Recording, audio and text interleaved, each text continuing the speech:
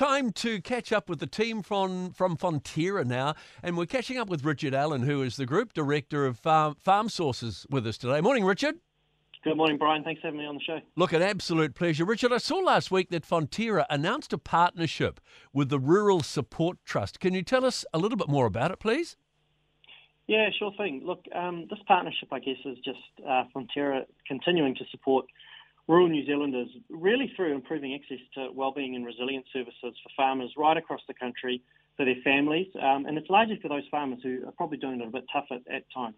Look, you know, when we think about mental health, we know that it's becoming more and more of an issue across, you know, our rural communities, and that's largely because farmers are juggling a lot more things, you know. So if you think about the minute, you know, for our dairy farmers, there's calving, there's milking, we've got, you know, some extreme weather events. We saw some pretty horrific flooding in the top of the south. We've got on-farm costs increasing, labour shortages. You know, the list goes on. And so when we look at the research, when we talk to, you know, to our teams and to the advisors out there, we know that, you know, around 2/3 of farmers surveyed say that they experienced some form of, I guess, mental health issue over the last 12 months.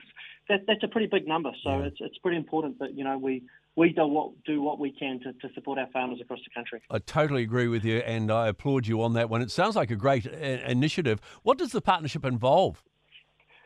Look, first and foremost, this is about us really, you know, working alongside Rural Support Trust to get in place a specific national strategy that focuses on rural New Zealand. And we think we'll have one in place, you know, early next year, you know, towards the middle of next year. We know there's not going to be a one-size-fits-all approach when it comes to mental well-being. We know that farmers, their families, you know, their businesses, these vary right across the country. And so it's really critical that we come out and we take our time to come out with a strategy that really takes into account, I guess, the different needs of rural communities across the country, but really that we put in place some clear objectives and some real tangible actions that will go out there and make a difference. You know, mental health and well-being can be a really complicated issue. Yeah. And what we're trying to do here is hopefully address, you know, some of the stigma that does come with, you know, mental health. And so, you know, if we can make it a little bit easier for farmers across the country to access those services when they need them, I think that'd be a pretty good result from our perspective, and we'll continue to, you know, support the great work what Trust does, you know, with some of the events they run, like Matt Chisholm's tour he does, and we've had a few rugby games and fundraisers and the like. You know, they do really great work. Fantastic. Why did you choose to work with the Rural Support Trust? Look, I mean, as you'll know, they've been out in rural communities for generations, and their team and their network do so much good work right across the country. They've already got really strong, I guess, trust and rapport with rural communities across the country. They're really well established.